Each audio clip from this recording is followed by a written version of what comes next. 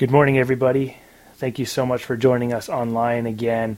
Good Friday, here we are.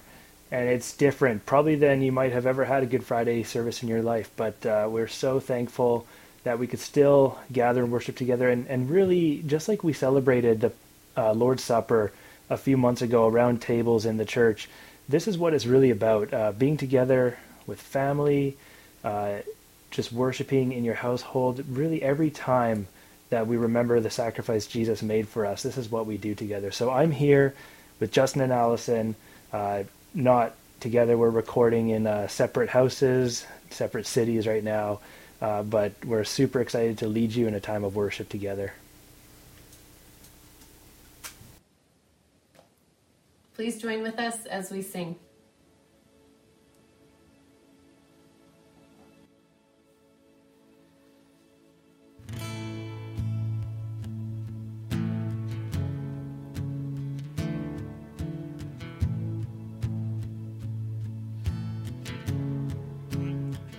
I cast my mind to Calvary, where Jesus bled and died for me. I see his wounds, his hands, his feet, my Savior on that cursed tree. His body bound and drenched in tears, they laid him down in Joseph's tomb, the entrance sealed by heavy stone, Messiah still and all alone.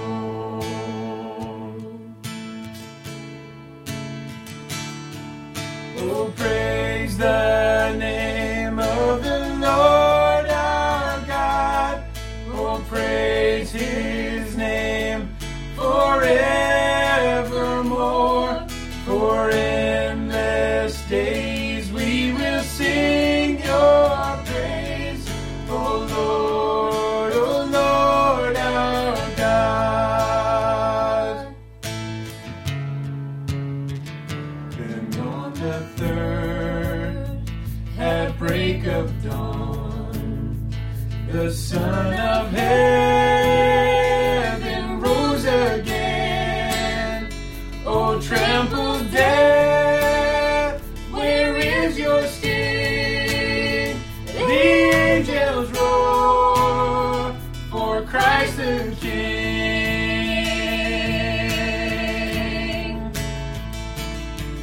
Oh, praise the name of the Lord our God.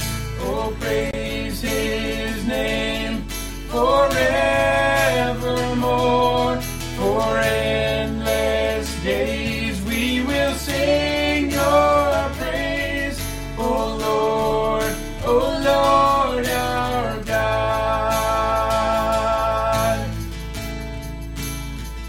He shall return in robes of white.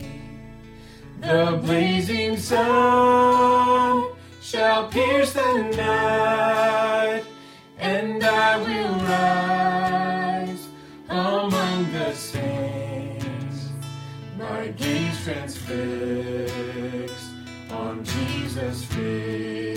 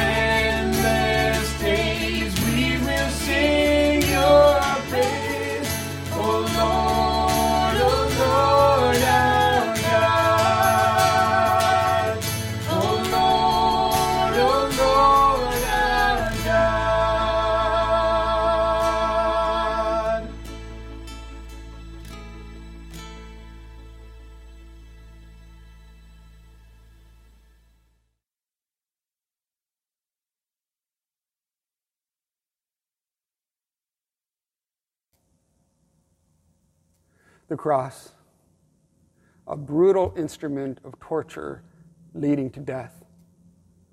It was usually reserved for the worst of criminals. It was a symbol of Roman rule, a means of excruciating execution. But now it's empty, quiet, almost peaceful. And only Jesus could transform something so horrible into something so wonderful. On this Good Friday, we remember with great hope for today and for our future.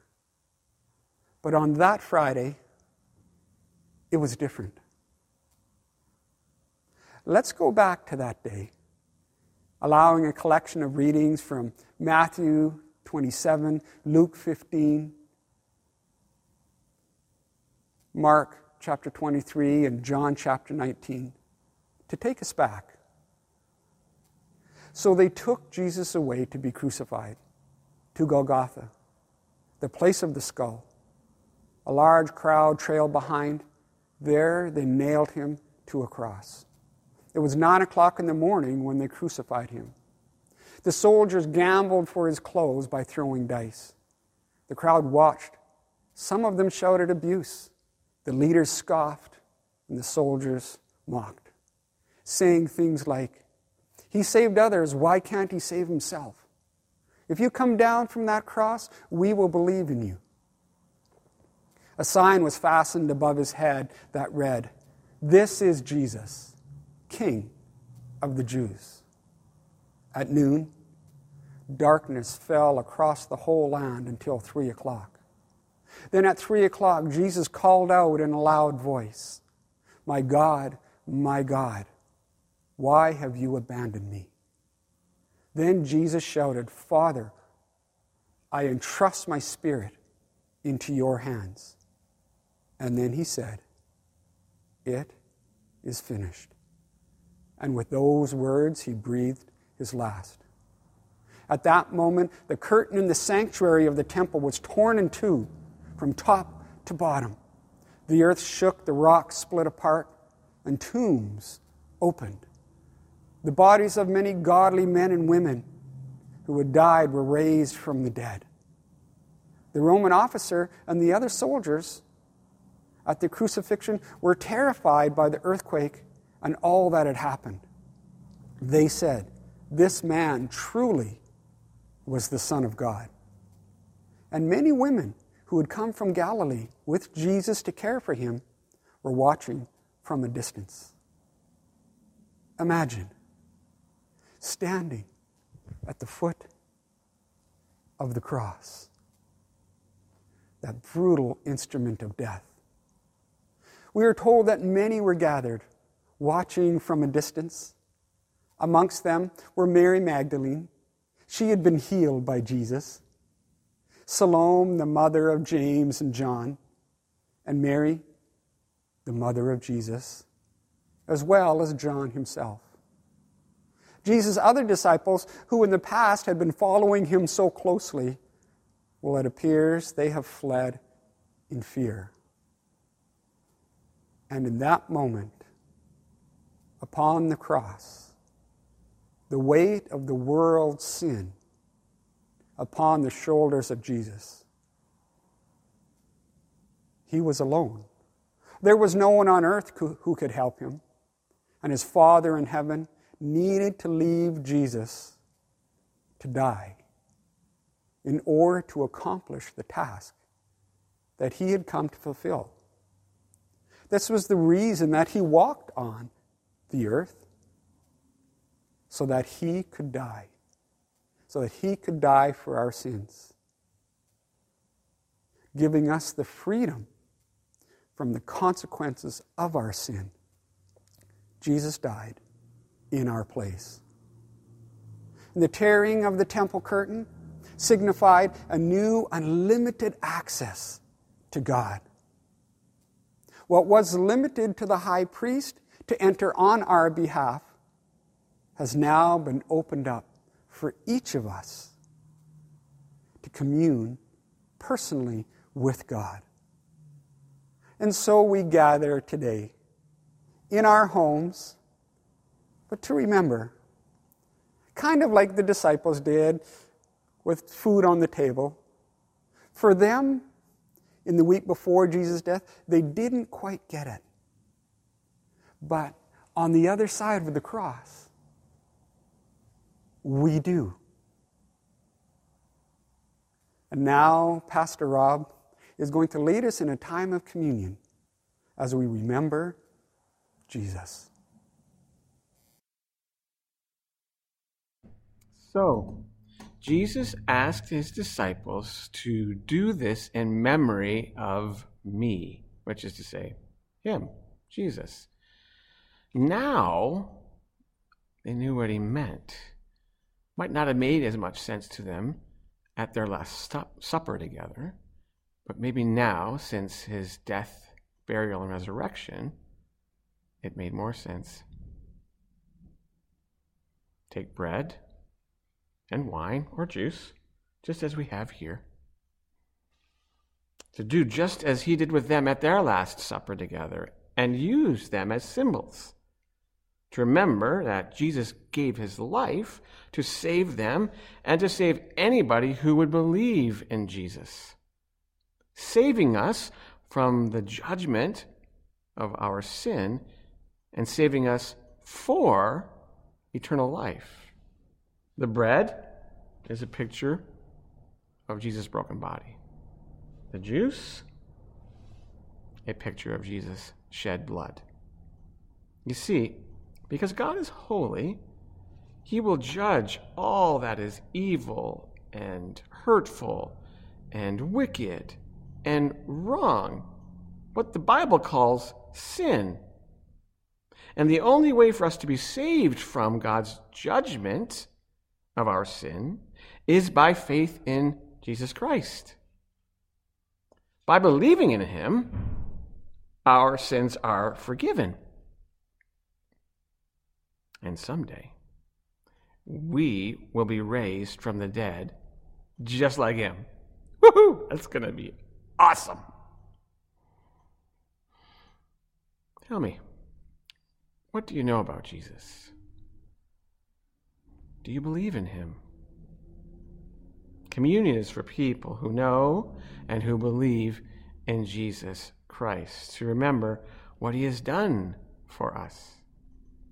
As is the tradition at Cedar Valley Church, we'll let our parents decide where their children are at in that journey of knowing and believing in Jesus, for their kids to take part in communion or not. But before any of us do, we need to examine ourselves, says the Bible. We need to take some time to think about Jesus, what he means to us, what the bread and the juice mean and represent, our forgiveness, and how we can live for Jesus. I'll let you do that on your own and let you then share the bread and juice around your tables on your own after I pray a kind of prayer that you could pray as you celebrate communion where you are. Let's do that. Let's pray. Father God, thank you for sending your Son to show us your love, to save us from our sin, and to set up your kingdom of love and forgiveness. Thank you, Jesus, for dying for me. Thank you, Jesus, that your death gives me life. I remember today, using this bread, that your body was broken for me. I remember today, using this juice, that your blood was shed for me. I take them into my body to help me remember you. You are my Lord and my Savior and my friend. I want to recommit my life to you today. Fill me with your powerful Spirit. Help me to hold this fresh remembrance of you and your story close to my heart, and help me to share the message of your forgiveness and love as you give me opportunity. In your precious name, I pray these things. Amen. Grace and peace to you, Cedar Valley Church, this Good Friday. You may take the elements when you're ready and after you have taken some time for self-examination.